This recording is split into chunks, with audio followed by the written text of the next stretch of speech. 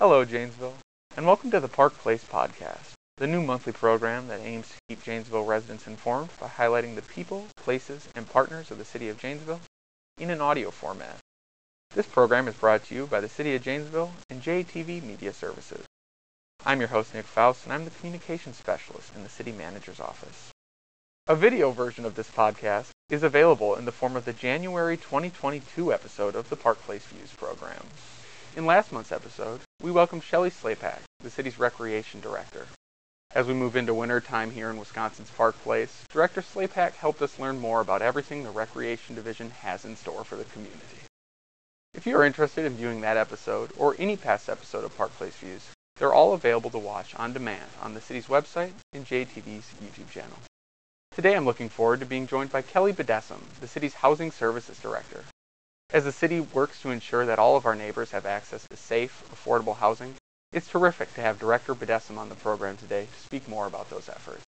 But first, a little more about Director Bedessem. Kelly has been with the city since 2001 when she was hired as a full-time property maintenance specialist. In 2005, she was promoted to building and development specialist, and again in 2008 when she became neighborhood development specialist. Kelly came into her current role in 2018 when she was named Housing Services Director. Kelly holds a bachelor's degree in sociology from the University of Colorado, Colorado Springs. She's a graduate of the Janesville Leadership Development Academy, a certified public manager graduate, and serves on the board of directors for the United Way Blackhawk region. Thanks for joining us today, Kelly. Thanks. Well, before we get started, I just thought I'd give you maybe a little chance to tell the community a bit more about yourself. So I think you covered a lot, but I'm a lifelong Janesville resident. I was born at Mercy Hospital, graduated from Gregg High School, so with the exception of a few years where my husband was military at the time, I've been in Janesville for my entire life. And as you mentioned, I've served in a variety of roles at the City of Janesville. Yeah. And then most recently, I've also served as the director of our Emergency Operations Center to make sure that we have safe employees so that we continue to provide municipal services. Imperative over the last year with the pandemic and as the city navigated through all the intricacies of that. It's been a lot of work. Yeah, I bet it has. Well, Kelly, if someone's unfamiliar with the Housing Services Division, they may think of, one or two programs, rent assistance, property maintenance, but we know housing is so much more than just one program. What are all the services the division offers? So we have 4 separate programs within housing services. So as you mentioned, we have the rental assistance program, commonly referred to as Section 8. We also have property maintenance, which is a series of inspections that we would do mostly based on complaints to make sure that our housing stock and the city as a whole is being maintained. We also administer a state and federal grants program.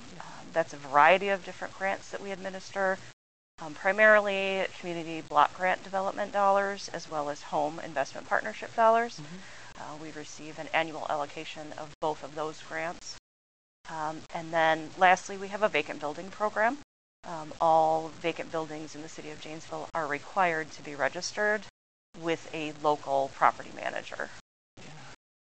Lots of programs and lots of things that go into making sure, as you alluded to, that our properties in the city are maintained, safe, and healthy for the community. If we maybe then, Kelly, talk a little more about the rent assistance program, or Section 8, as you said, commonly known.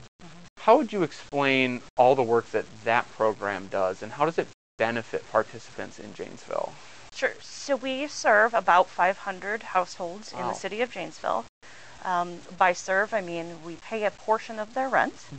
All of those households are required to pay 30% of their income towards their rent, and then the city would pick up the difference. We pay that difference directly to landlords. On a monthly basis, we distribute about $200,000 towards rent within the city of Janesville. So it's a pretty impactful economic investment every single month. With that rental assistance program, we also have an inspection component.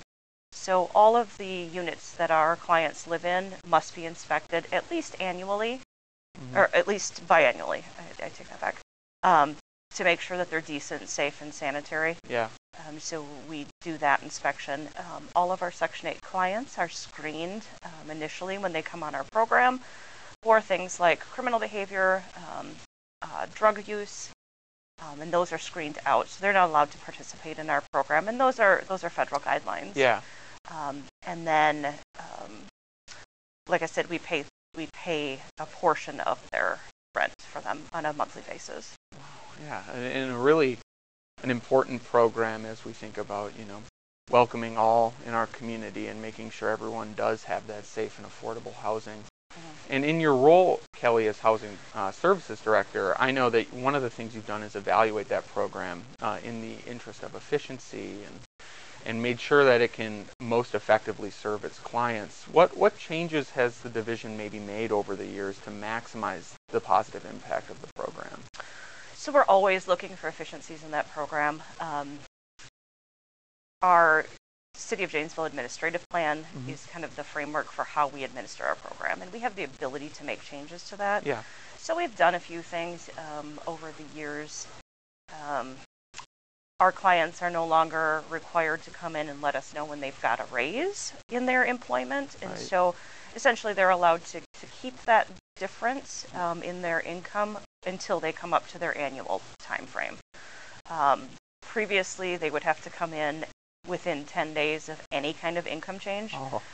That's quite frankly a nightmare for the client, and as well as for our administrative staff to recalculate every single one of those changes. Those changes. Yeah. Well, that's certainly, if I'm thinking about that, that's a wonderful way to maybe give families the time to adjust to economic changes and hopefully build and strengthen their own personal finances. Absolutely. And as part of the rent assistance structure, I think another thing maybe people in the community have heard about but don't understand, the Community Development Authority, or the CDA. As I understand it, they provide most of the oversight for that program and that process. Could you tell us a little more about the CDA and where residents could learn more about that? Sure. So the CDA meets every third Wednesday throughout the year, unless for some reason we would cancel if we had nothing on the agenda, for example. But our CDA, our Community Development Authority, is the policy board that governs how we use our federal dollars. Okay. So federal dollars come with a lot of rules, as you can imagine. But there are certain aspects that we are allowed to administer locally. So we have things like the rental assistance administrative plan, that while we work under that umbrella of the federal guideline, how we do it is something that we do locally. So anytime we have a change, the CDA approves those changes to that plan as well as to our state and federal grant programs. So certainly community control over that and making sure the community has a directive and a voice in that process is important, and that's the CDA's role. Right. It's a board of 7. We have 2 council members. We like to have a participant on our CDA. So either someone who has participated in a rental assistance program or somebody who has participated in a down payment and closing cost, for example. So we like to have someone who's actually used our products and our services. Get that real feedback from them. And just to wrap that up, how exactly maybe do residents qualify for rent assistance, and where can the community learn more about that? So right now our waiting list is closed for rental assistance. However, we do anticipate in the beginning of 2022, you and I have been working on an online form, we will be reopening that wait list. So in the past, it's been a large-scale event, a lot of people in one room at a time. Obviously, that's not something that would be reasonable or responsible at this point. So we've changed our wait list opening a little bit. And that's one of the things that the CDA has approved recently. We are going to have the ability to apply online. So they would go to the City of Janesville's website, apply for rental assistance there. We do a initial application that establishes a wait list for us, and then once that wait list is established, we will do essentially a random draw or a lottery draw off of that wait list. Then all of those applicants will be invited in to do a much longer application process. That's when we take a look at their income, we take a look at their background check, and then if they qualify, then we will move them forward in the rent assistance process. Wonderful. Exciting, and that's certainly coming up will be a big deal. Yes. For folks, so that's very exciting. And that rent assistance program is just one kind of form of housing assistance available to folks in our community, but you work with a lot of partners, I know, and maybe what other resources are there for folks if they're in the community looking for that safe and affordable housing? As we all know, housing is really difficult to find right now. And so what we've done in our office is we've established some relationships with some landlords. If someone is looking for affordable housing, we have a list of those landlords who we've worked with. Certainly not an all-inclusive list of anyone who's got affordable housing prices here in town. But it's at least a start. Yeah. So we work with those folks. If someone's looking for, say, security deposit assistance, we can make referrals to ECHO for those security deposit assistance. Yeah. So certainly options, and a great point to start off would be your office for folks if they have questions on that. Absolutely. Outside of then the rent assistance component, I know the division offers support that you maybe had alluded to promote home ownership, such as down payment assistance or home improvement assistance. Could you tell us a little more about those programs? Yeah, we have a couple of really great programs. Our down payment assistance, down payment closing cost, we've actually rebranded that a little bit. It's now called Home Possible Janesville. It is a down payment and closing cost assistance in the amount of up to $10,000. Wow. Yeah, that has just changed as of 2022. The City Council approved that as part of the budget. So those who income qualify and have found a home, there are thresholds for maximum home value, and that's based on federal regulation. As of right now, it's $170,000. That changes on an annual basis based on average home costs and sales prices. But up to $10,000 for down payment and closing cost assistance, that is forgiven over a period of 5 years. Yeah. So as long as the individual maintains the home and stays in it, it's forgiven over that 5-year time frame. That's wonderful. Secondarily, we have a home improvement program. That home improvement program is up to $50,000 to make home improvements based on the equity in the home. Right. There's no payments due on that until the time of sale. Okay. Wow. Yeah, and that's, I mean, when we think about home ownership, I know many viewers or people in the community can think about the positive impact maybe home ownership has had on their life or their family's life. But why would you say encouraging home ownership to everyone in the community is so crucial for Janesville? As you said, it's important to family. Yeah. Historically, that is how families have built wealth in this country. Right. And home ownership and real estate ownership is a first step in that.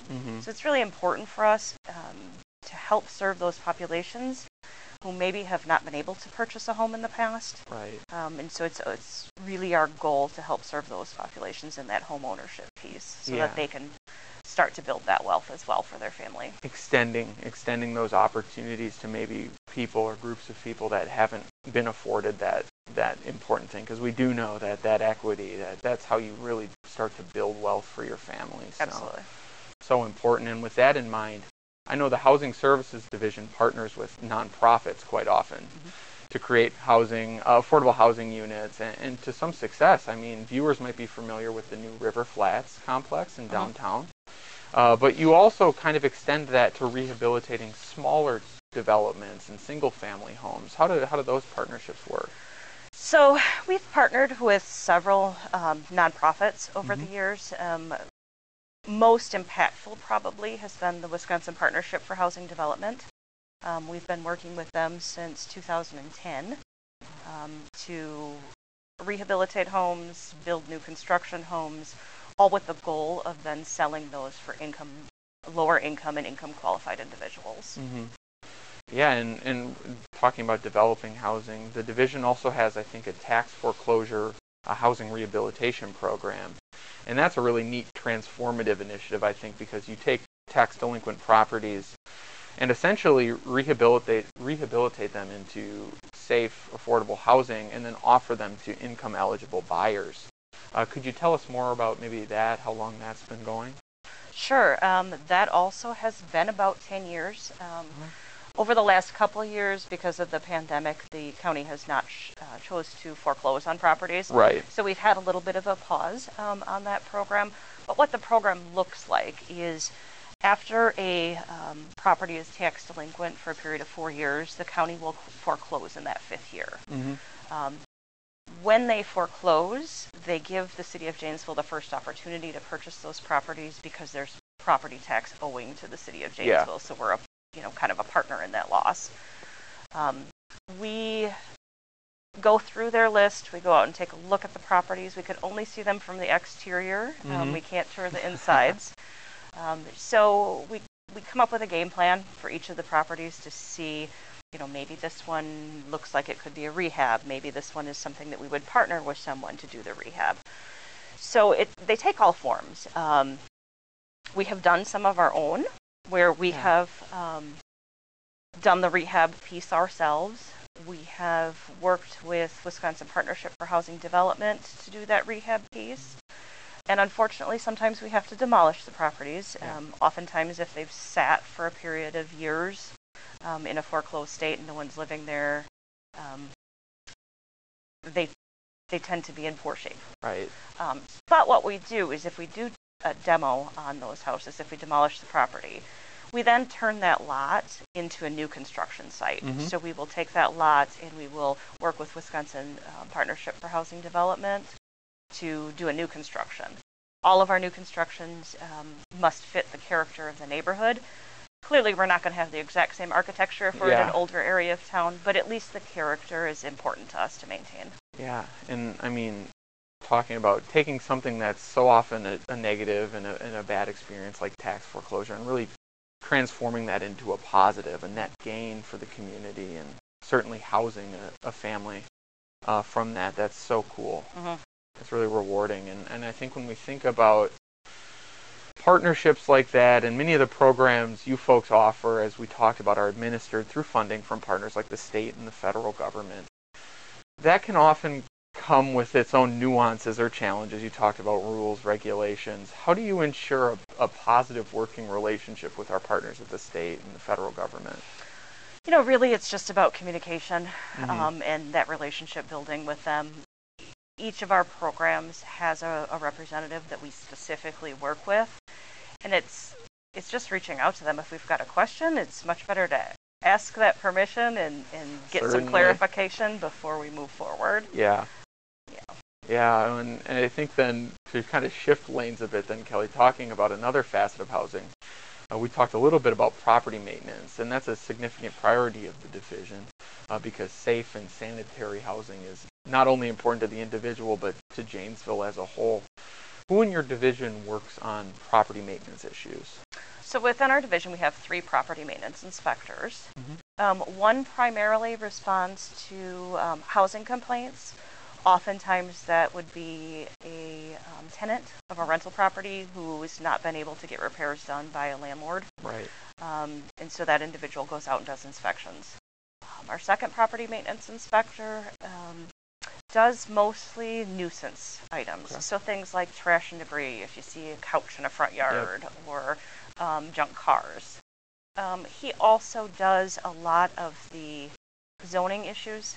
So we do see oftentimes where someone begins to run a business out of their home and then it becomes much more than what a neighborhood normally looks like. So he will work with the zoning regulations on that.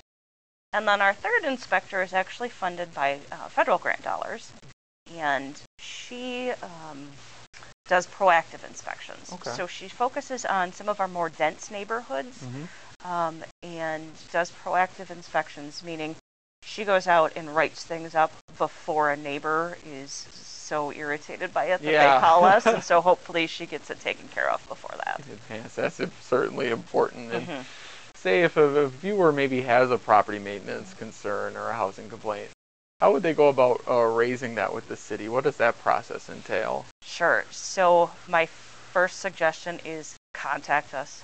Call us. email us, file an online complaint before you get so frustrated that you want to pull your hair out. Right.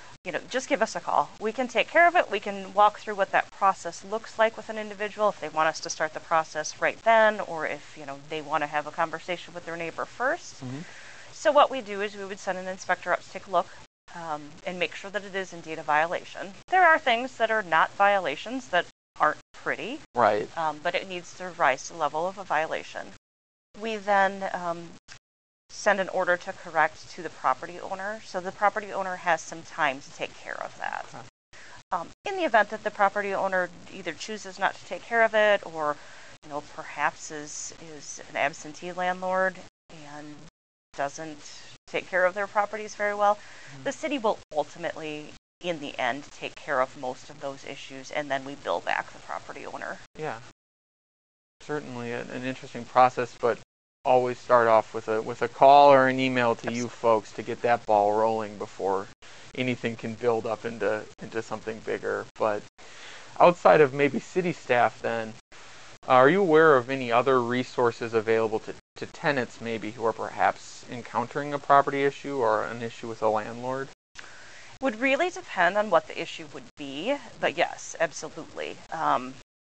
If it's, for example, a tenant-landlord issue that deals with eviction, we would certainly refer those folks to legal action. Okay. If it's someone who's behind on their rent, we have a couple local not-for-profits that are working on those issues right now. Primarily community action. They have a large sum of emergency rent dollars. Yeah. But also secondarily, ECHO. ECHO is always one of our first referrals for any of our clients because they have such a robust program. It's food, it's rent assistance, it's motel vouchers. We fund them for a large amount of motel vouchers right now. Yeah. So we always have someone to refer. And that's so important because when we talk about housing and a community effort, we're so grateful for those partners who are able to amplify our work and really reach everyone in a way that we couldn't do just on our own. And so that's awesome to hear that those partners continue to do good work. And talking about housing and access issues, I think maybe our viewers might be familiar with the Fair Housing Act, probably kind of the most well-known overarching laws that protect people in our country from housing discrimination. Could you provide the community maybe with a more nuanced overview of fair housing laws and what protections are in place for folks?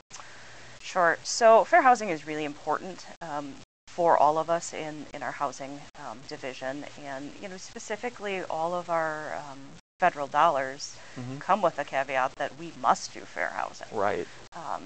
So fair housing is essentially the protection of individuals under any of the protected classes with regard to housing.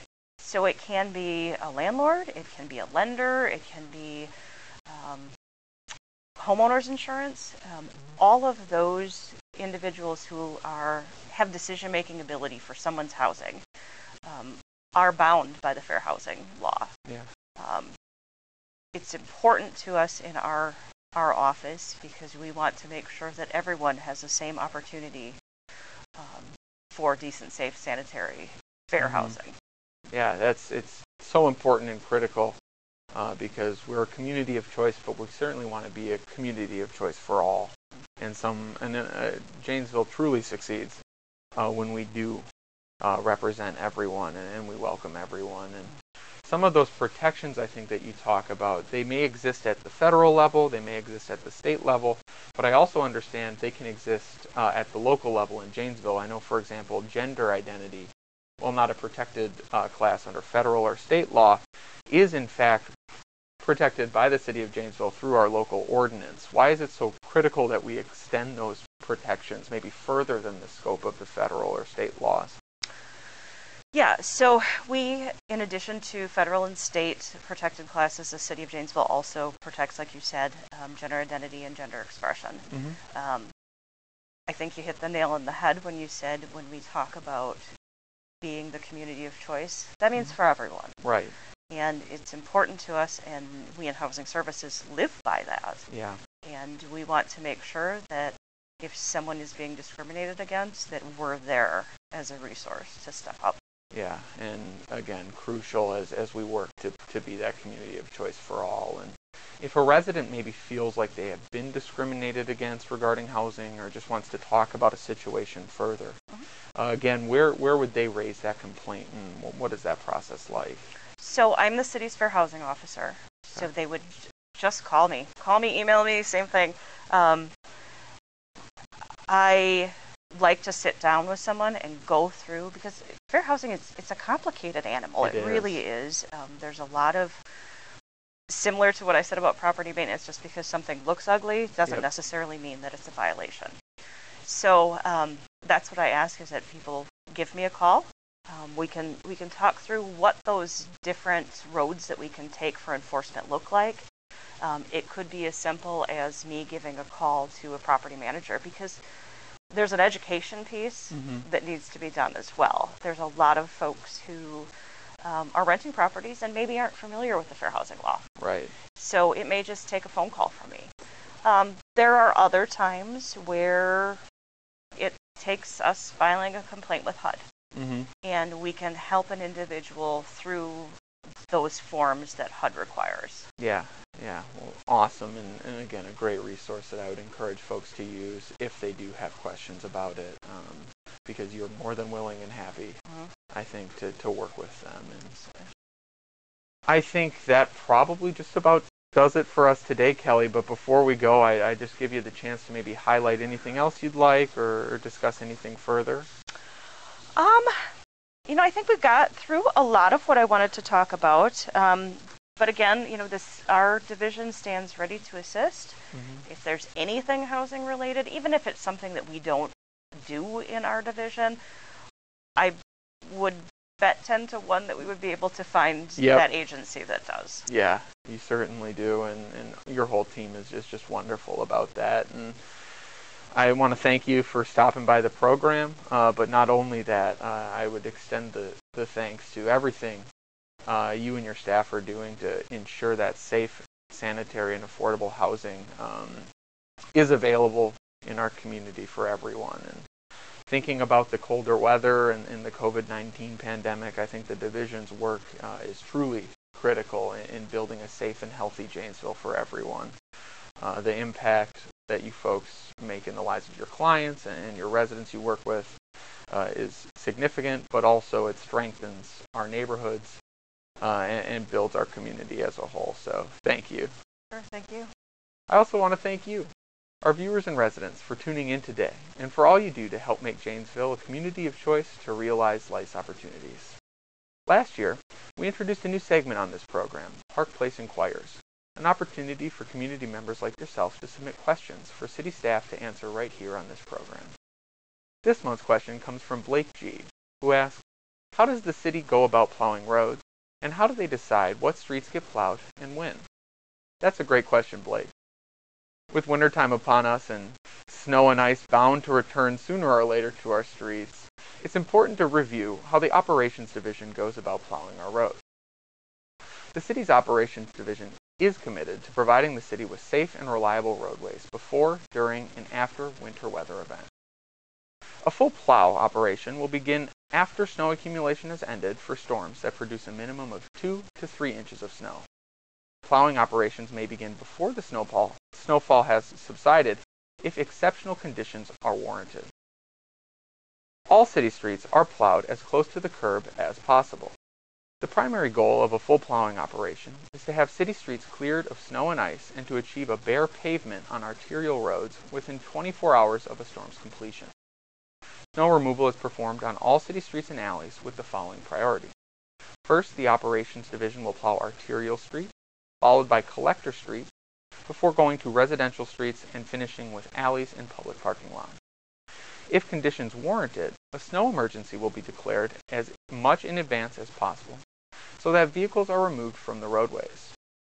For more information on snow emergencies or to learn how to be notified for the next snow emergency declaration, please visit www.janesvillewi.gov/snow. And if you're like Blake and have an inquiry you want to have answered right here on this program, please submit it to us by emailing cojmedia@ci.janesville.wi.us. While your question may not be selected as the one featured on the next episode, city staff will certainly be happy to answer it for you. I also invite you to stay connected with the city by following us on Facebook, Twitter, Instagram, and LinkedIn, signing up for emergency notifications from the JPD via the Nixle app, and receiving our weekly city press releases by visiting www.janesville.wi.gov/email lists. I also want to encourage you to tune into next month's program when I sit down with Utility Director Dave Bott and learn more about our city's water and wastewater utilities and all the work they do to keep our faucets running and our toilets flushing. For the Park Place Podcast in the city of Janesville, I'm Nick Faust. Thanks for tuning in, and we'll see you again next month.